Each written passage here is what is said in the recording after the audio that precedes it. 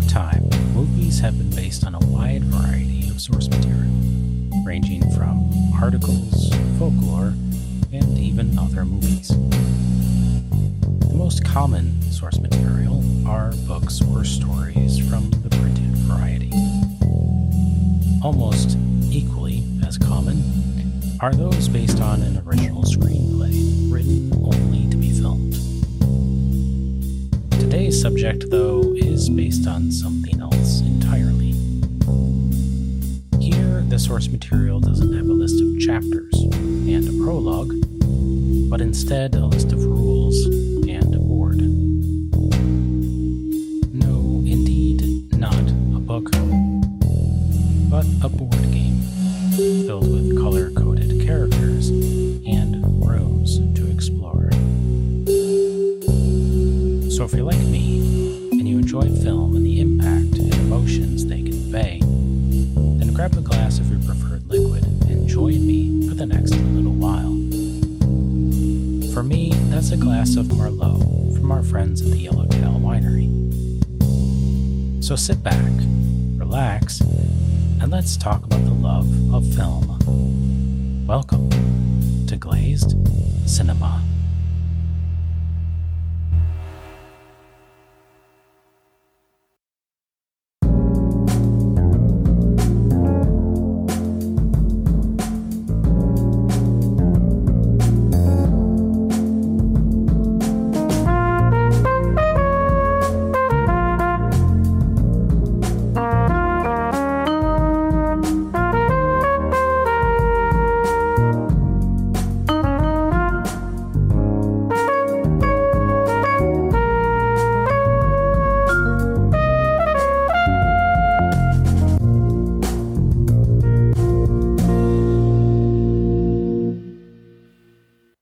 As a youngster, I loved the game of Clue. I used to love to play with my parents and my brother growing up, and my favorite character to play as was Colonel Mustard. There was something about that yellow player piece that really drew me in, and I think the fact that his name was Colonel was pretty cool. I have fond memories of playing, especially during thunderstorms, when the power would go out. We'd light candles and play in the darkness, which added to the ambiance of a murder mystery game. I also really enjoyed the art of the cards, the board, and the small figurines of weaponry and player idols. My parents also owned the movie on VHS, and I feel like that was on rotation as a kid. I loved to watch the characters of the board game I adored on screen. When I was up recently to visit my parents, probably a couple months ago, I stumbled across the tape in the basement and encountered a waft of nostalgic air. For those unfamiliar, Clue is a board game, which can be played by up to 6 players. The game board itself resembles a mansion with halls and rooms, of which there are 9. Players roll dice, move their player, and draw cards to gather clues, all in an attempt to make an accusation. The object of the game is to determine who murdered Mr. Body, what they murdered him with, and in which room it occurred. The original game was released in 1949 under the name Cluedo in the UK, and when it came out in the US a little later, it took off the dough and was just known as Clue. The game took off in popularity and remains among the most popular board games of all time, having sold just over 150 million copies. From this popularity, the idea of a movie came about. The movie version was the brainchild of John Landis, who served as executive producer on the project. Now, if that name rings a bell, that's not surprising, as his filmography is pretty impressive. He directed several great comedies, including Animal House, The Blues Brothers, Trading Places, and Coming to America, to name a few. Landis wanted help developing the plot he had thought out and sought aid. He attempted to hire several writers, including playwright Tom Stoppard and actor Anthony Perkins. But neither panned out for various reasons. In the end, director Johnathon Lynn helped develop the plot and the final screenplay. Clue was released by Paramount Studios in 1985 with a budget of $15 million. Written by Johnathon Lynn and John Landis, it was played to be a comedic version of the more serious board game. Set somewhere within New England during 1954, the film includes a star-studded cast. Among them is Tim Curry, Madeline Kahn, Christopher Lloyd, Michael McLean, and several others. The film starts out as we see Wadsworth, the house butler, played by Tim Curry, arriving at a rather foreboding and imposing mansion. Soon after, more guests arrive one by one. All of the guests enter through the mansion's doors and are all familiar to us from the board game. First to arrive on scene is my aforementioned favorite character to play in Clue, Colonel Mustard, played by Martin Mull. Wearing a mustard-colored suit, he is shown into the mansion and introduced to the voluptuous maid, Yvette. When the doorbell rings again, it's Mrs. White, played by Madeline Kahn, ironically bathed in a black dress. She's pretty tight-lipped and cautious, and when she takes off her coat, we can see that the inside is a pearly white, as is her namesake. The next guest we see, we don't actually view arriving into the mansion. She is just introduced to Mrs. White and Colonel Mustard in the lounge, and that is Mrs. Peacock, played by Eileen Brennan. Peacock is an older woman who is a bit snobbish and rather crass. She dons sort of cat-eye-like glasses, feathery hat, and a bluish-gray dress, which harkens back to her blue game piece. Then comes Mr. Green, played by Michael McLean. A rather nervous and uptight man, he's a clumsy and meek individual, short on conversation, but very observant. Mr. Green might be one of the only people who's not dressed in a color like his game piece, which of course is green. He seems to be in a bluish suit instead. Next to arrive is Professor Plum, played by Christopher Lloyd. Plum is a reserved man who has a wandering eye, and he is dressed in a plum-colored suit. In fact, his car that he arrives in is also plum-colored.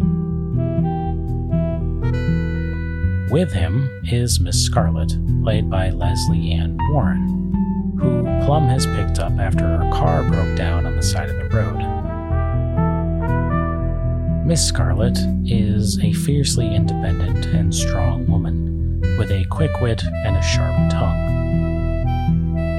She is also, along with Mr. Green, the only person not donned in their game piece color, as most of the others are.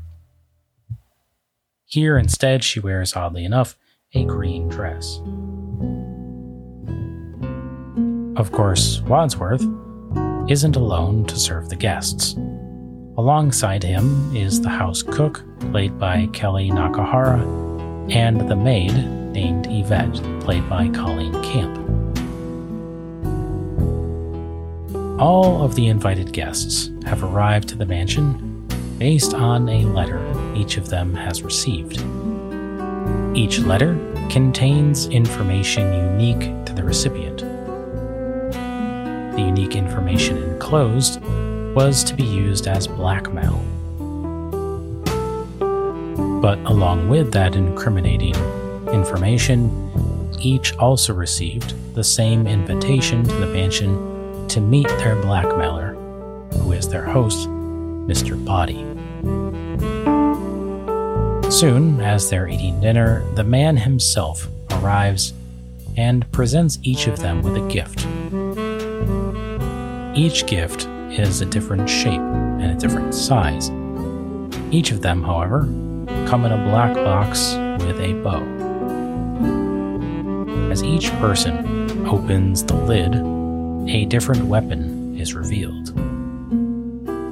Mr. Body blames the blackmail on Wadsworth and suggests that they kill him. Mr. Body then walks over to the door and turns off the lights. When the lights go back on, however, Mr. Body lies dead in the middle of the room. Suspicions rise as each are wary of the person next to them, as no one knows who did it. They must find out who killed the man to ensure not only their safety, but that the culprit is handed over to the police when they arrive in a matter of hours.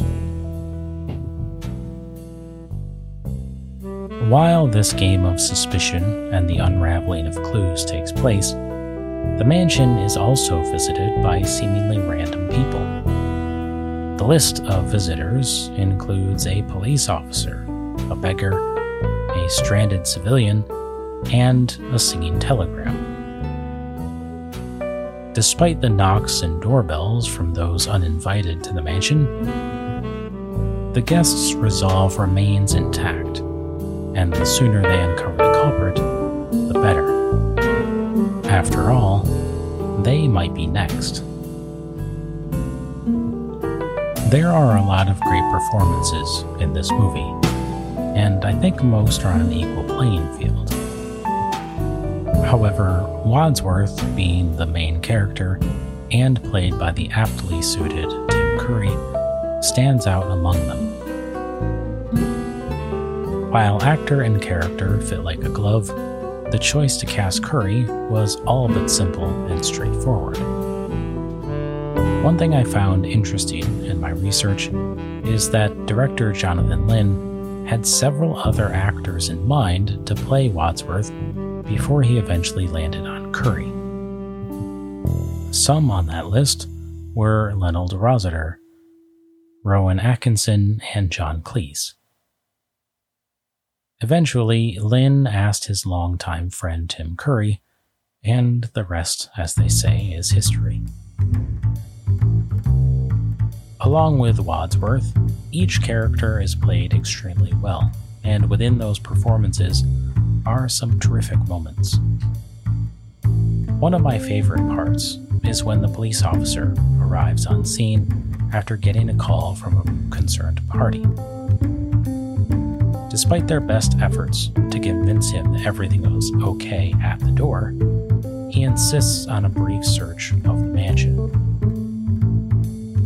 Panicked, they develop a plan to conceal the dead body among them. Their plan involves a lot of moving parts and is one of my favorite moments. It also features a great song in the background, which brings me back to this scene immediately whenever I hear it. And that song is Shaboom, Life Would Be a Dream by The Chords. I believe I've said this, but just in case, I loved this movie when I was a kid. I used to watch it a lot. I really enjoyed how I could play along with the movie. I could guess who did what and how they did it. I had a familiarity with everything already because I had known the game so well. But also, I find it incredibly funny. And today, I still find it pretty funny. It's a really well-done movie that sadly not a lot of people know about.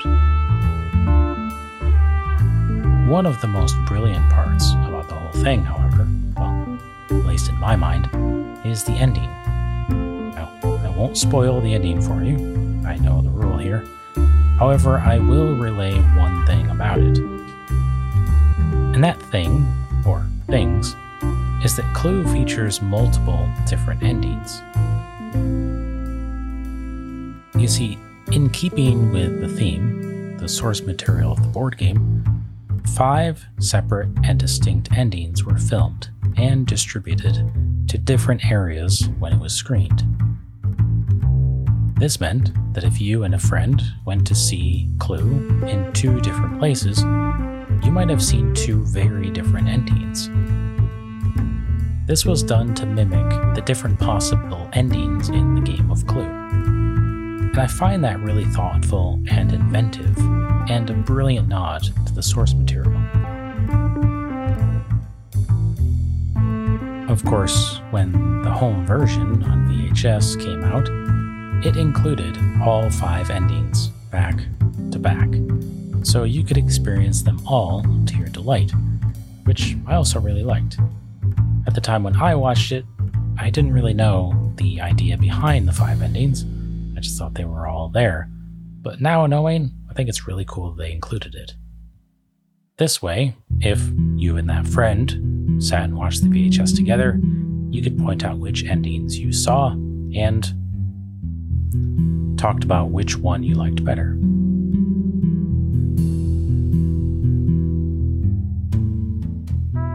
Sadly, despite the success and fanfare of the board game, and the fact that it had a great cast, the movie did not do well upon release. Many people did not see past its slapstick comedy and dismissed it. Years later, though, it found a following and has since become a cult classic. I grew up with Clue and really enjoyed it as a movie and still do today. It's got a good mix of a lot of things that keeps it light and entertaining. Some people don't like the ending or endings, but as I stated earlier, I rather enjoyed it. If you're in the mood for something light, something cheeky, I recommend giving Clue a shot, especially if you like the board game. It's definitely worth watching, and I think you'll enjoy it.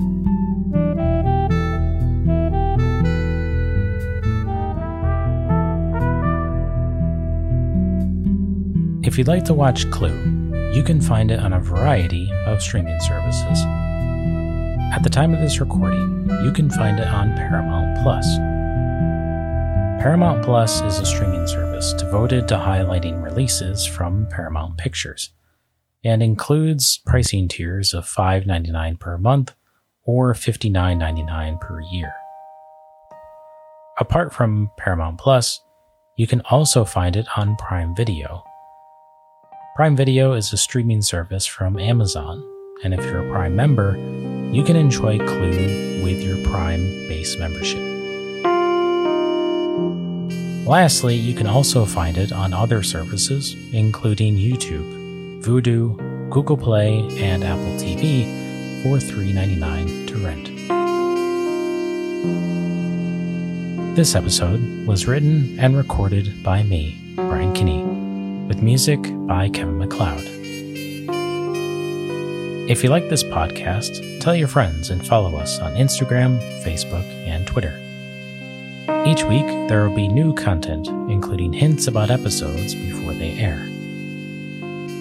If you'd like to learn more about the podcast, visit our website at glazedcinema.com. There, you'll find more info about the show and a place to submit ideas for future episodes. For film fans who are hearing impaired, the blog page on our website features each episode in written form as well. As always, thanks for listening, and I hope to see you next time with another beverage and another fine film on Glazed Cinema.